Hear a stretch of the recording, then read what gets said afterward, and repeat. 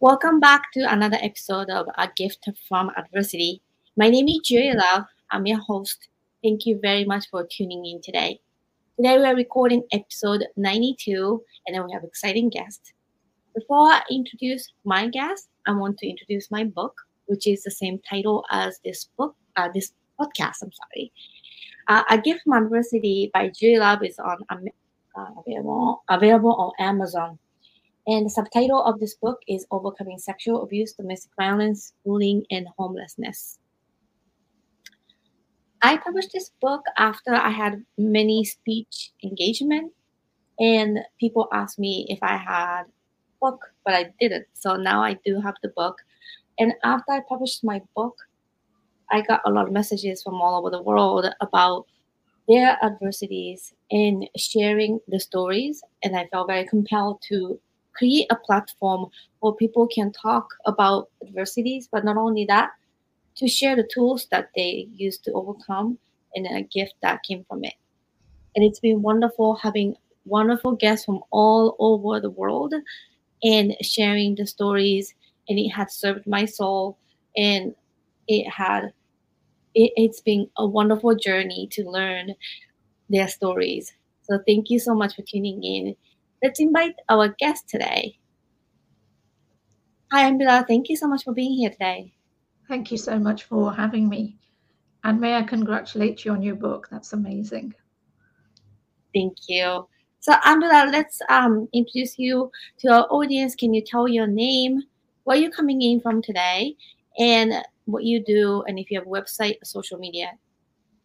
My name's Ambila Nath. I'm currently in England, the south of England, in a place called Brighton. So we're just by the sea. I'm a spiritual business coach. I'm also a tarot reader and energy healer. And I incorporate the logic and spiritual in guiding my clients to grow their business and become magnetic manifestors. I'm all about manifesting.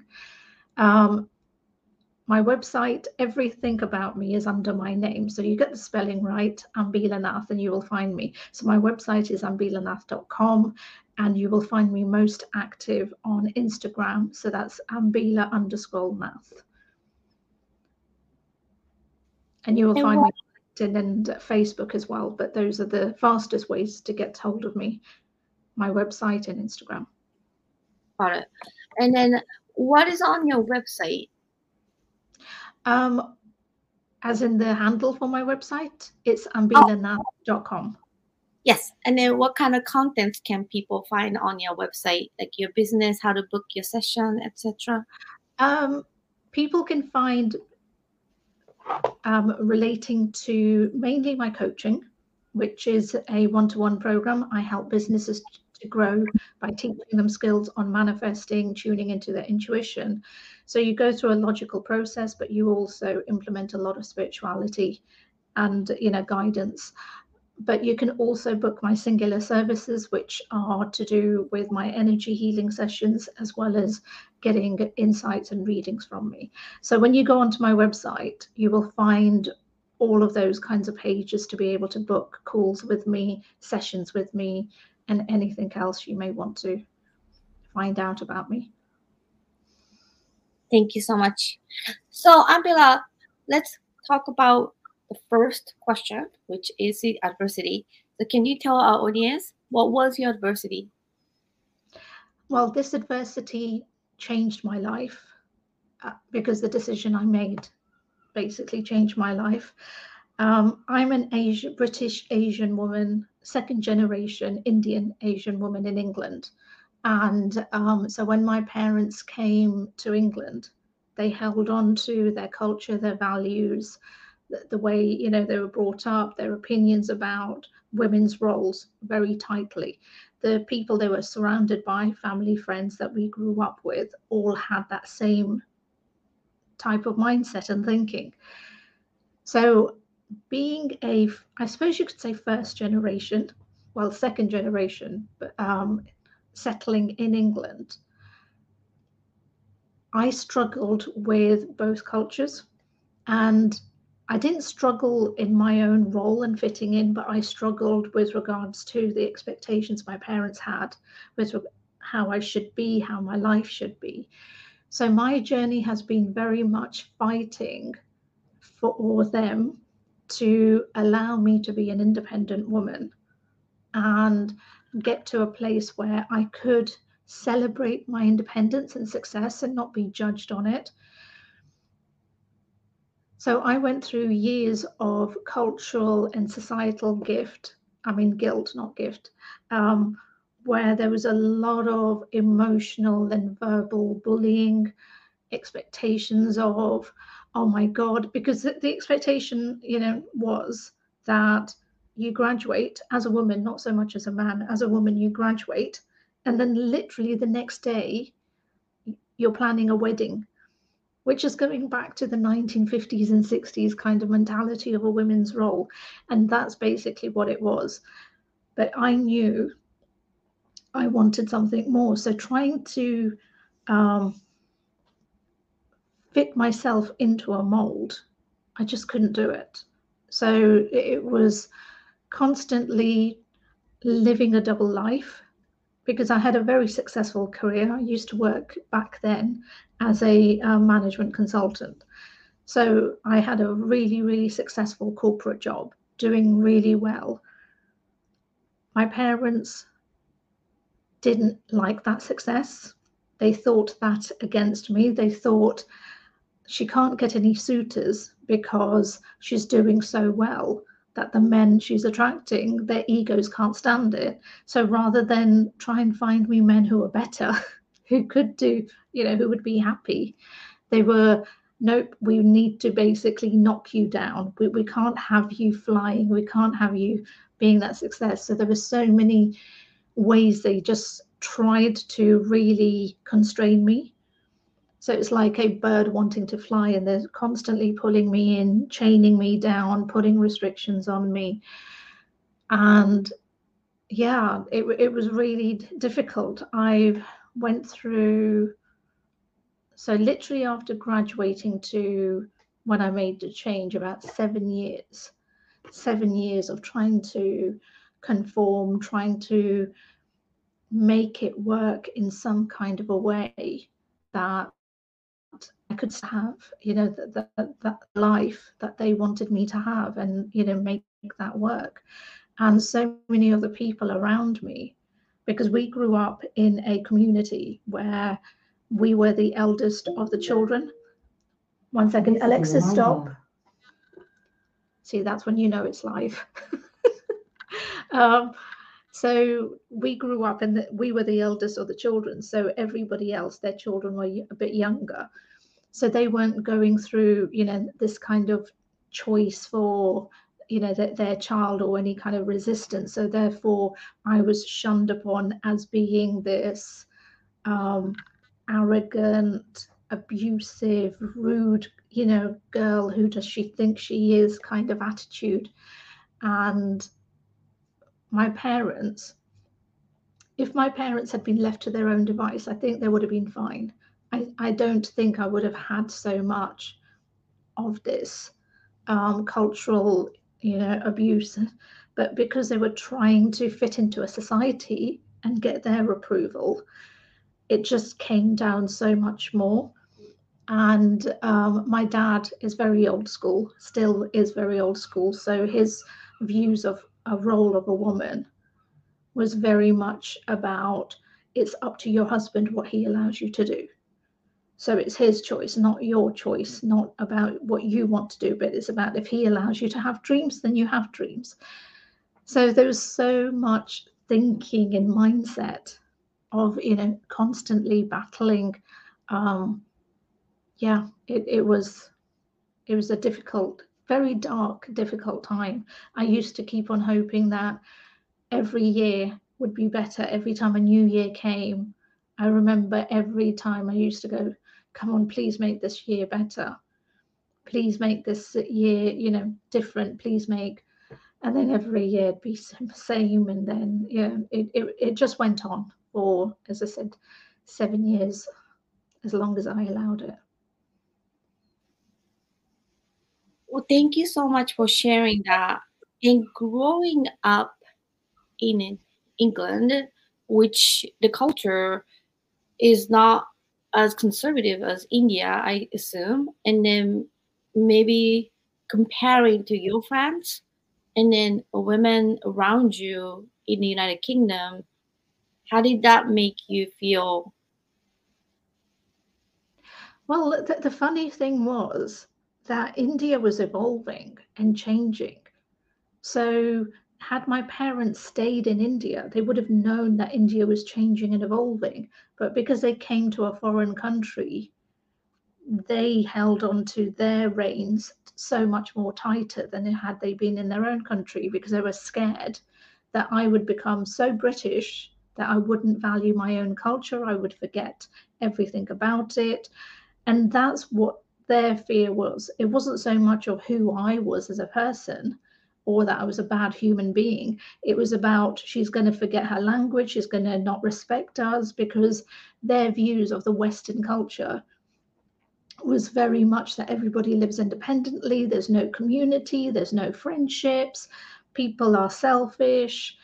So it was all, and our culture in their minds is all about community, it's all about love, it's all about sticking together. And so that's the kinds of things that they were coming from. So to answer your question regarding women being more independent here than actually in India, yes. um, I don't feel that the British culture had that much of an effect on me, where I thought, okay, that the women there are so much more independent, so therefore I should be allowed to be the same. I just felt it as a human being that I should be allowed that, not because I was a woman, but because I should be allowed to live my dreams, but still be able to have the life that I want, which was exactly what they wanted for me. To have a happy home, to have children, to have marriage, to have all of that, but then also have what I'm passionate about, which is have a career and be successful at it and be okay with that.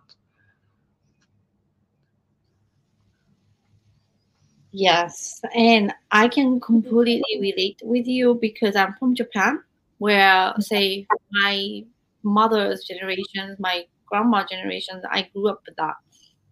Yeah. A lot of Middle Eastern countries and African countries, and I know about India. It's just so culturally, historically Mm. rooted. Yeah. In, for instance, like my relatives, some of them were not allowed to go to school and to go to cooking school. And expectation, my mom, not so much, but my dad and his side of family, yes. I've never seen like men stand up for refill of rice. Yeah. Yeah. We were taught to walk behind men. I Yeah. still can't walk in front of men. Like it's just like my muscle is trained. And when you have two sets of parents wherever you are living in, whether in India or wherever UK, it's hard. It's very hard. And the things that people don't understand is you mentioned about cultural abuse, cultural pressure, and then society pressure that where you have to be certain way. It just you can never be right, and it is a constant fight, like you said.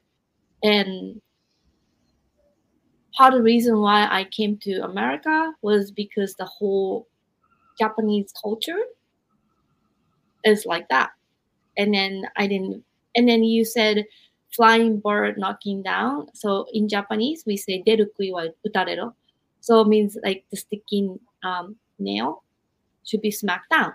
So that Yeah. means it's supposed to behave equally, Yeah. wear the social mask, and Yeah. nobody will stand out. Yeah. And completely. And as I said, it was very much to do with individual mindsets, because that's, my parents were from the time, I mean, they're still alive, I'm not saying was, but they came from a time where they experienced the Indian independence, 1947, when India got partitioned. So they lived through that. So a lot of their mindset and fears and everything have come from, as you said, historical, reasons. And as a result of that, they've really kind of, to this day, my father, more than my mother now, have really held on to those things really tightly. But it was difficult. And I think it was more difficult because they couldn't, or had not had anyone around them who could show them something different. So, for them, this was the norm. This is the norm, that you bring your children up by fear and guilt. And those were the two controlling things, that, you put fear and guilt into your children, then they're going to conform, then they're going to do, what you need them to do. You don't instill any confidence in them, so that any time that, that they do good, you knock them down. Encouragement, I shouldn't say confidence, it's more encouragement. They don't encourage you, because I think even as a child I was confident, but you never got that extra encouragement because they didn't have it in themselves. So it's hard for parents and people to give you something that they don't already have. But culturally, it was difficult because you felt it when you were at social engagements of. And the worst part of it is, and it still exists in this day and age, certainly in my culture, well, the Eastern culture, women judging women. And when I used to be at social engagements, and because I was at that time, I think I was 23, 24 when I graduated, that is, oh my God, she is old now. She's heading for spinster, because if you're not married by 23 or engaged, at least, that's it, you're on the shelf, nobody is going to marry you. Then you're going for the rejects and anybody who's going to accept you, and then you should be lucky with, that's the kind of mentality they had. And I remember so many social engagements where women would just be looking at me, and without even verbally saying anything, you could just see it in their eyes and the energy, how they would just be looking at you as if you were worthless, as if as a woman you hadn't fulfilled your your purpose was, which was to be married, to be miserable, but just to be there to produce children, because you had just married for the reason of producing children, and not because you wanted to be married or you loved the person you wanted to be married to. So yeah, so it was a very difficult time. In Japan, I remember my piano teacher was saying that 25th is Christmas, so you don't want to be a leftover Christmas cake. That means after the 24, age 25, around that age that you mentioned, that you need to be married, and then nobody will take you, kind of thing. Yeah. So the same in Japan, like definitely changing. Yeah. But this is like, when I was growing up, and I'm 46 years old. So it's a pressure. And then I agree with you, amongst the women, not just the parents, but then all this biases, and then cultural training, and not knowing anything else, and then the comparing to what your parents taught or culture taught. It is so hard to break through. And then when you are in a society where you are surrounded by this mindset, and then you don't have any other support, and if you have a different opinion, it is the most cruel feeling, and then isolated feeling. Yeah, it is. It got to a point where I just felt I didn't have anyone. I mean, and when I say anybody, I really mean anybody. All of my family members, it felt that they were just all against me. They couldn't understand why I was being so rebellious and so difficult. Why can't I just fit into what's expected? You know, it wasn't as if they were saying to me, go and kill somebody, you know, or, you know, do something really bad. It was just marriage, just for the sake of marriage. They couldn't understand when I was saying, yeah, I want that, but I want it with a man I'm going to love, a man who actually knows me. And they're like, yeah, but that happens. You get married and then it happens. And then if he's abusive, or then, you know, then that's your fate. So, you know, if it doesn't work out, that's your fate. And you're sitting there going, but that's not what I want. And it can be different. You don't need to.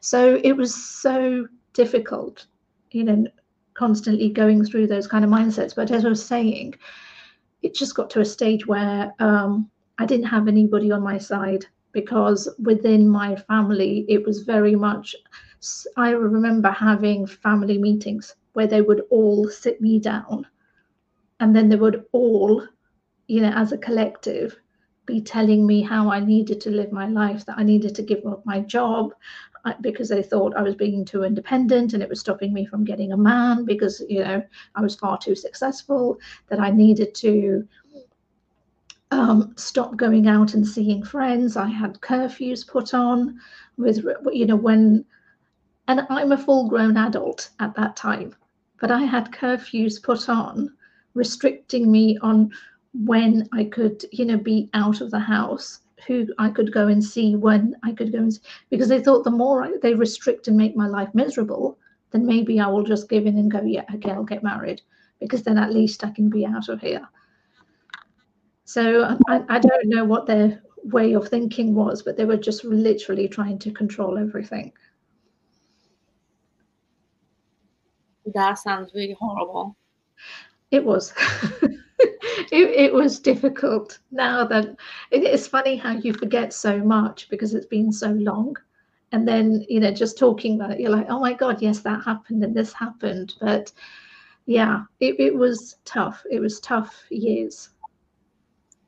I remember I had adult Indian piano student, and she said she got married um, in arranged marriage in the caste, and she never met her husband until like 3 days before the wedding.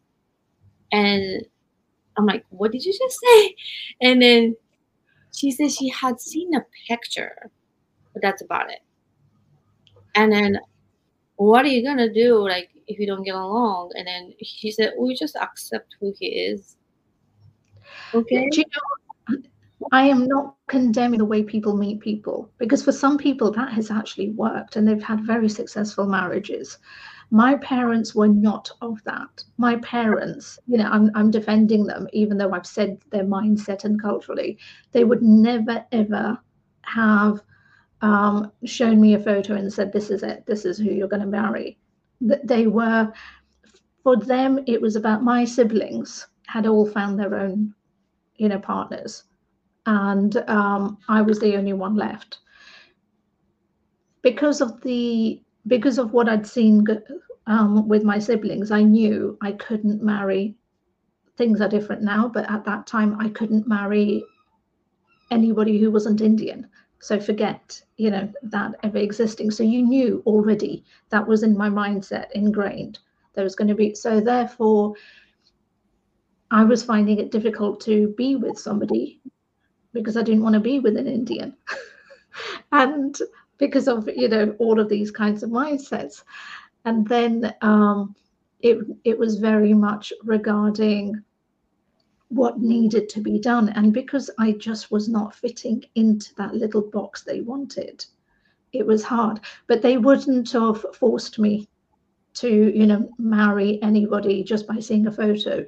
It would have been an introduction, then you get to spend some time with them, date for a little while, and then you make a decision on, do you want to get engaged or not. But if the answer was no, then, you know, that was okay. So yeah, I do defend them on that part. But yes, but the pressure was definitely there. And if you had said yes to the engagement, because my father's mentality still to this day because he views it, back in the day of all the cultural guilt and, shame that they carry, is that if the wedding cards had been printed, then there's no going back.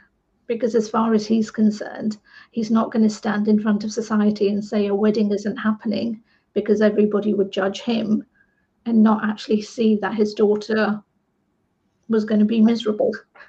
So he took that completely on himself, as that would devalue his status in society, because in India that is thought to be a huge, especially on a father, a huge cultural mark, and he carries that still with him to this day. I want to bring up two things. Ambila, thank you so much for bringing this up. This is a big issue for women, and for women in this society, the cultural pressure, and then the mentality that, when you are raised in certain places and culture, that it's still these days 2022 exists. And I want to also let you know the international interracial marriage, or couple kids, those are really getting normal, but a lot of times they pressure. So, for instance, my friend who married to a Russian man, um, they knew that the parents in Japan would not approve. So they dated like 10 years until everybody else got married. And finally they said, yeah, we should go ahead and marry. But they wouldn't like say, we are going to get married, Yeah, because they knew right off that they would never approve that.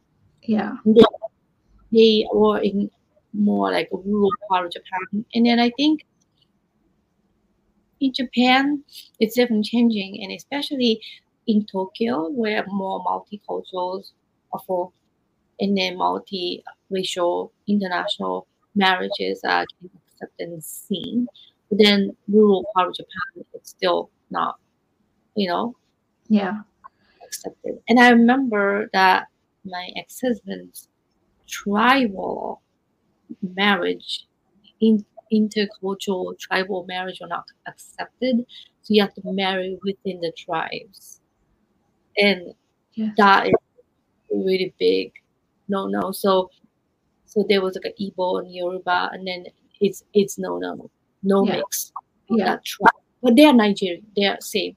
But yeah, then they rather for my ex to be somebody from a completely different culture. They prefer the same tribe, but then Igbo, some Japanese, so they prefer Japanese than Yoruba or something. You know what I mean? It's just like very exactly. rival.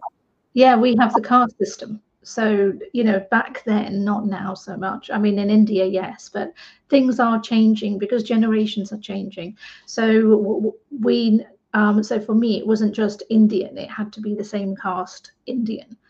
Yeah, and so yeah, that's it's amazing how many restrictions people can put on just for because that's what they're used to.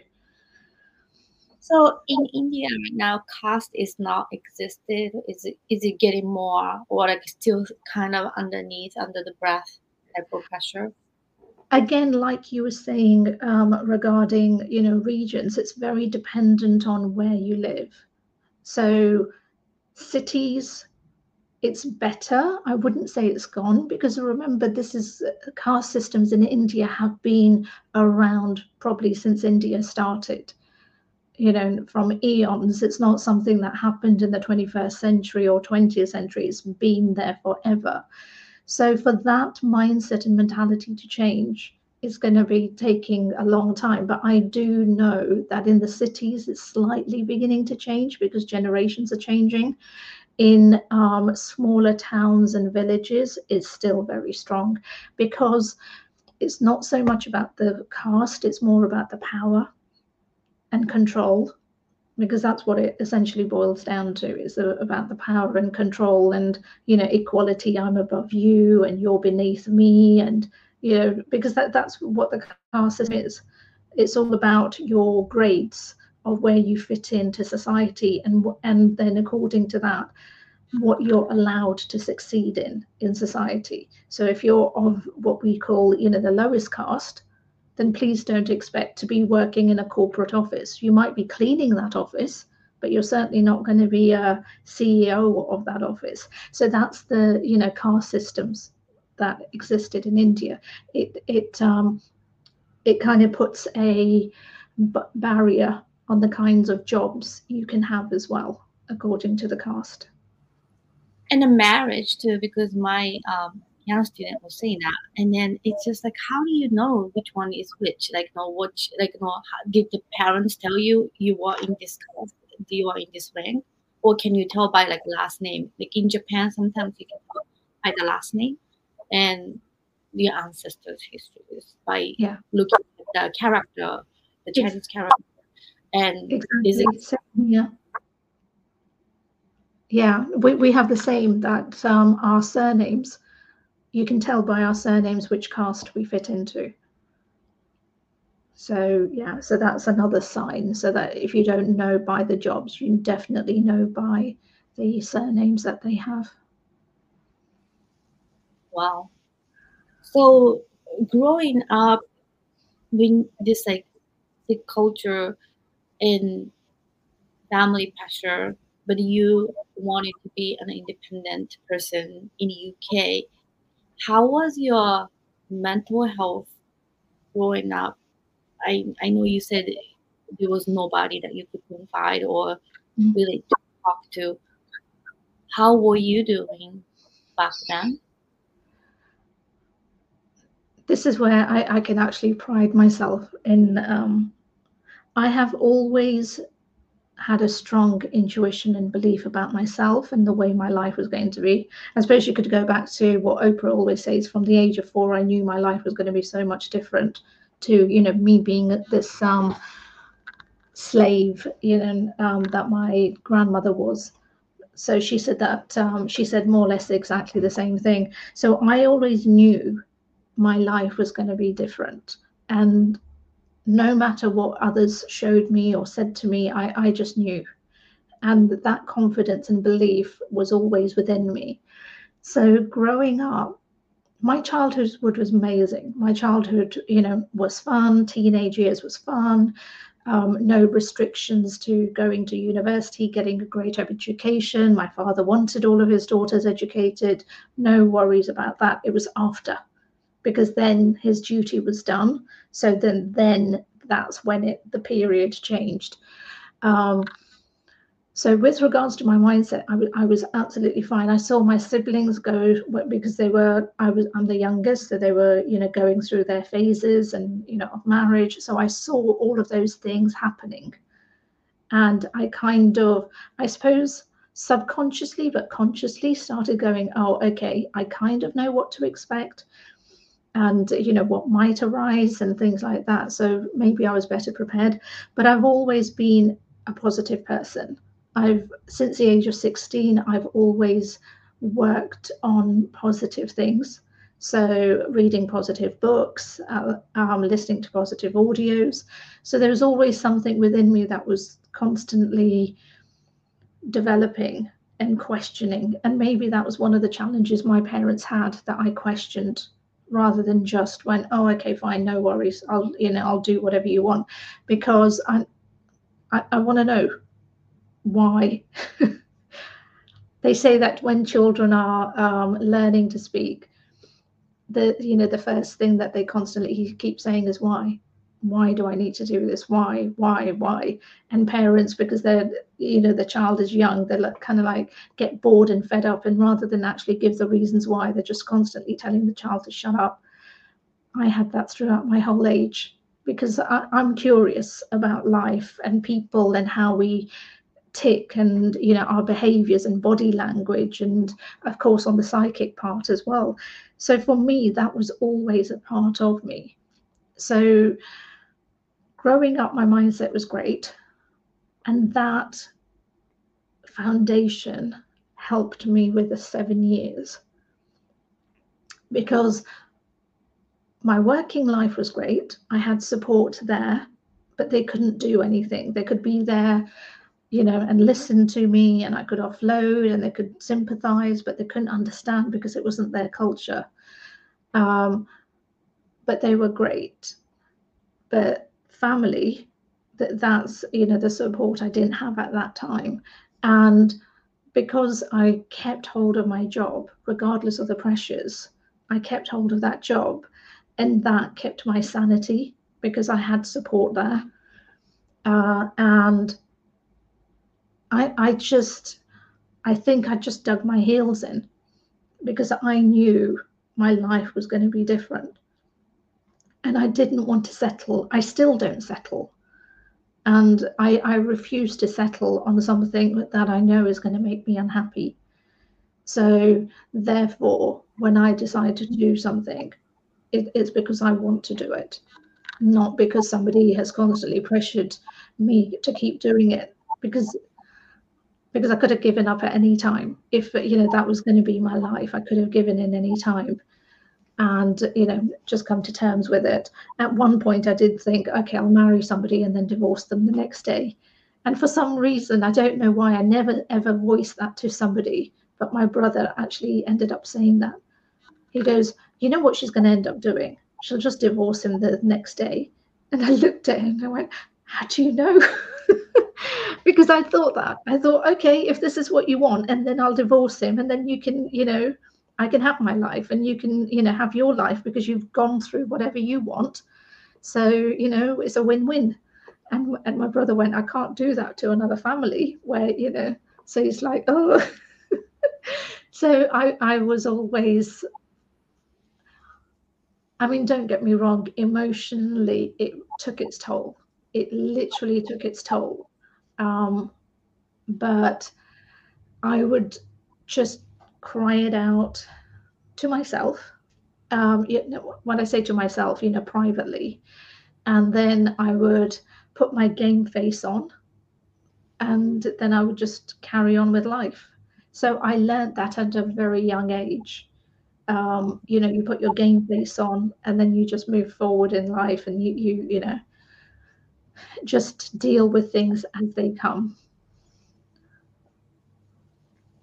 It's interesting that you say you put game face on, and like we have it like in Japan, like social mask, like neko kaburu. So that means like everybody looks like okay, but inside it's broken. Yes. But that's kind of how society expects you to be, Yeah. and it's really hard. And also earlier on, you mentioned about like you are not worthy if you don't have men, like what you said about other women. And the same thing in Japan. No matter how much of the career that you have, like if you're not married, if you don't have a boyfriend, if you don't have children, you're not really worthy. And I was talking to my ECP, and I'm a single mom, and that's the pressure. No matter whatever I accomplish, like nobody says this, Ambila, but in my mind, I feel so worthless. I'm not worthy because of the culture and the subconscious mind that because I don't have man, I got divorced. And then there's this really bad word in Japanese that my friend told me, oh, batsuichi, like batsu is like an X1. And then batsuni like an X2. So that means, you got X out like twice or something. And it kind of hurt me. And I never thought about it until one person said that to me in Japanese. And I'm like, I didn't feel like, I got cheated on. And so it's just like very like the subtle things that you say, like a cultural bullying, and like maybe not too much of intentional, but this mindset, rooted mindset, and these words that were formed around it to like hurt people or not intentionally, but like can get like really powerful. I think it's very much also dependent on whether you're fighting it or whether you're living it, going with their flow, not the flow. Because a lot of the, as I said, the other families, their children were growing up and they were all getting married and they were getting graduating. Then day after they were, planning their weddings. They wanted to. It's not that they were forced to, they wanted to, because that's the culture they grew up with. They accepted it, they embraced it. That's what they wanted. I didn't. I wanted a different life. I knew I could have a different life. So had I gone the other way and just accepted it and been one of those women planning my wedding since I was a teenager, and being happy with my mother's guidance of, you've got to be a good daughter-in-law, not a good successful businesswoman. You need to just be a good daughter-in-law because that's what people are going to judge me on, not me, but my mother on, whether she gave me the skills to, cook and clean and be a good housewife and all of that kind of thing, and dress really well. To me, none of that mattered, because I would feed my husband. He can have beans on toast. He's not going to starve. And there are just so many things that I, as I said, because I'm a curious person, I need to know why. I study human behavior and mindset and everything. And when they couldn't give me the answers to why, because they'd never questioned their parents, because back in their day, you didn't speak up. You were a child, so you only spoke when you were spoken to. By the time it came to my generation, it was very much that you did what you were told. So it's not that you didn't speak, you spoke, but you did as you were told. And now the generation is so different that they're like, I'm sorry, you don't understand us. We're not listening to you, but we'll, do what we want. So it's like, oh, so it's completely, cultural advancement. And I strongly believe I was born in the wrong era, because everything my nieces and nephews are experiencing now is what I fought to have. But I was so ahead of my time that, my culture, society that fully embraces and accepts it now, at that time, no way. Wouldn't accept it at all. Well, thank you so much for sharing that. So let's move on to my second question, which is the tools that you use to overcome. So I know this is a big cultural thing that it's hard to fight for. What are the tools that you think that helped you to get to where you are right now? Well, at that time, the thing, as I said, a huge change happened in my life as a result of this. And that change was that I left my family. So I had tried moving out of the family home a few times and it hadn't worked. There was lots of abuse and I was, pressured back in. This particular time, I had started studying to be a life coach. So I was getting the skills, to cope in raising boundaries, having healthier boundaries, respecting yourself, raising my self-worth. And I was also working with a coach as well. And I remember talking to her regarding, the things that were going on and, how unhappy I was. And she says, well, why don't you leave? And I told her, I said, I've tried in the past, this happened, next happened. And she said, but why do you need to tell them? And I went, oh, I hadn't thought of that, because my way had always been that I want them on my side, not necessarily their approval, but I want them on my side. I don't want to break ties with them. So, I hadn't thought of any alternative. So when she said to me, well, why do you need to tell them? And I just went, yeah, why do I? Because I'm of an age now where why, with her help, and I don't mean her help, but her help as in she connected me to a network, and then from that network I found a place for me to live, to move to. So therefore the other guilt factor that my parents had against me is, where are you going to go? If you leave here, where are you going to go? Because you don't have your own home, you don't have your own place. And that was another cultural guilt thing. They didn't think that actually I can move into a flat, I can move into a hotel, I can move anywhere. So I one day packed my bags and I left them. It was strategic in the sense that I had found somewhere to live. I knew I was going to move. I'd started moving my stuff there.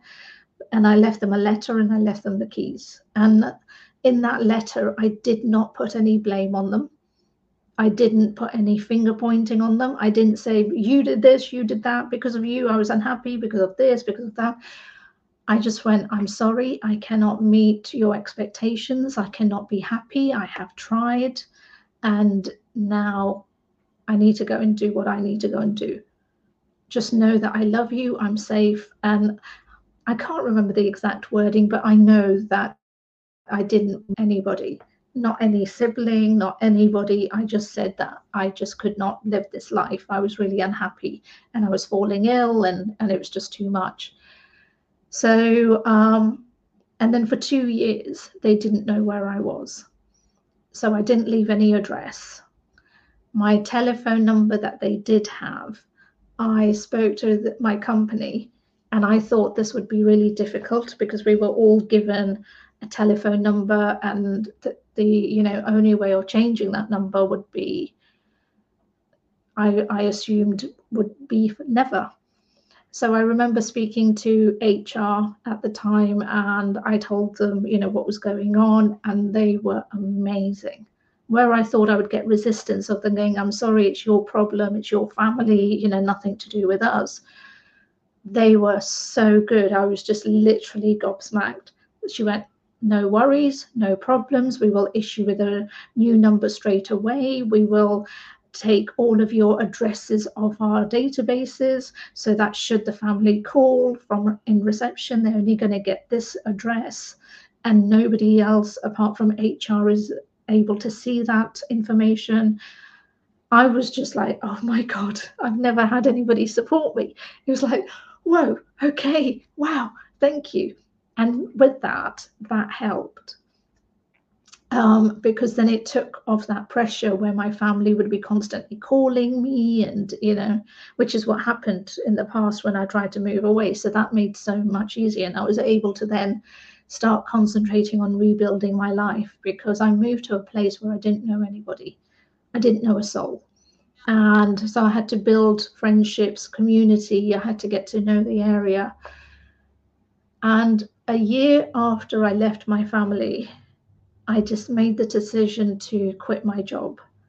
I was still studying life coaching, so I was still studying all the skills and, how to deal with situations. And so when I left my job, then I literally started to build my new life, because up until then I was traveling, I was still part of my old life, still doing what I needed to do, and I kind of wasn't really settled into my new home because I was never there. And so that's when I made the decision, and when I made the decision then things started to change, and then I was literally working on myself. And it was, I think, 2 years before I reconnected with my family. And then it took 10 more years to build individual relationships back. Well, thank you so much for that. That's really brave, and very happy that your HR was supportive and then you were able to find a place that needed. So my last question for you, Ambila, is a gift that came from this adversity. So how would you say a gift that came from your adversity? Well, the gift that came is that I am, and have been for a long time, reconnected to my family. We are not just through the experience I've been through, but lots of experiences, together, but singly as well. We are a stronger unit. We are far more loving. We understand the paths that we have walked. So we've had conversations regarding, what happened with me. As a result, my nieces and nephews are now freely living the life that I fought for, and they fully understand the sacrifices that I went through for them to, I suppose, as an effect of it, not a result of it, but as an effect of it, for them to be able to have that life without it being questioned, without them having to go through the same abuse and everything that I've been through. And as a result, they found, they've basically shown, I suppose, my parents, I suppose, that they can have the best of both worlds, because they were all born in this country. So they didn't come from India and then get born. They were born in this country, and people being born in this country but still being able to respect and enjoy and love their culture, as well as embrace the Western culture. They were like, wow, okay, yeah, we can live as a happy unit within a different country and still be able to embrace everything. So that's, yeah, what I would say is a gift. Well, thank you so much for coming in and then sharing this conversation on this podcast. And I'm really grateful that we were able to shed a light for this very issue. And also, I'm very delighted to hear your nieces and nephews are really exploring the world that they deserve. And oftentimes, the gender issues are so penetrated and so deeply rooted that people just don't get it sometimes. So I really appreciate you being vulnerable and openly talking about this issue so that people who might be in this situation right now can learn something from this conversation. Thank you for giving me the platform to share my story, and hopefully to inspire others to know that they can overcome adversity themselves, and that Absolutely. support is out there. That Yes. support is out there. Thank you so much again.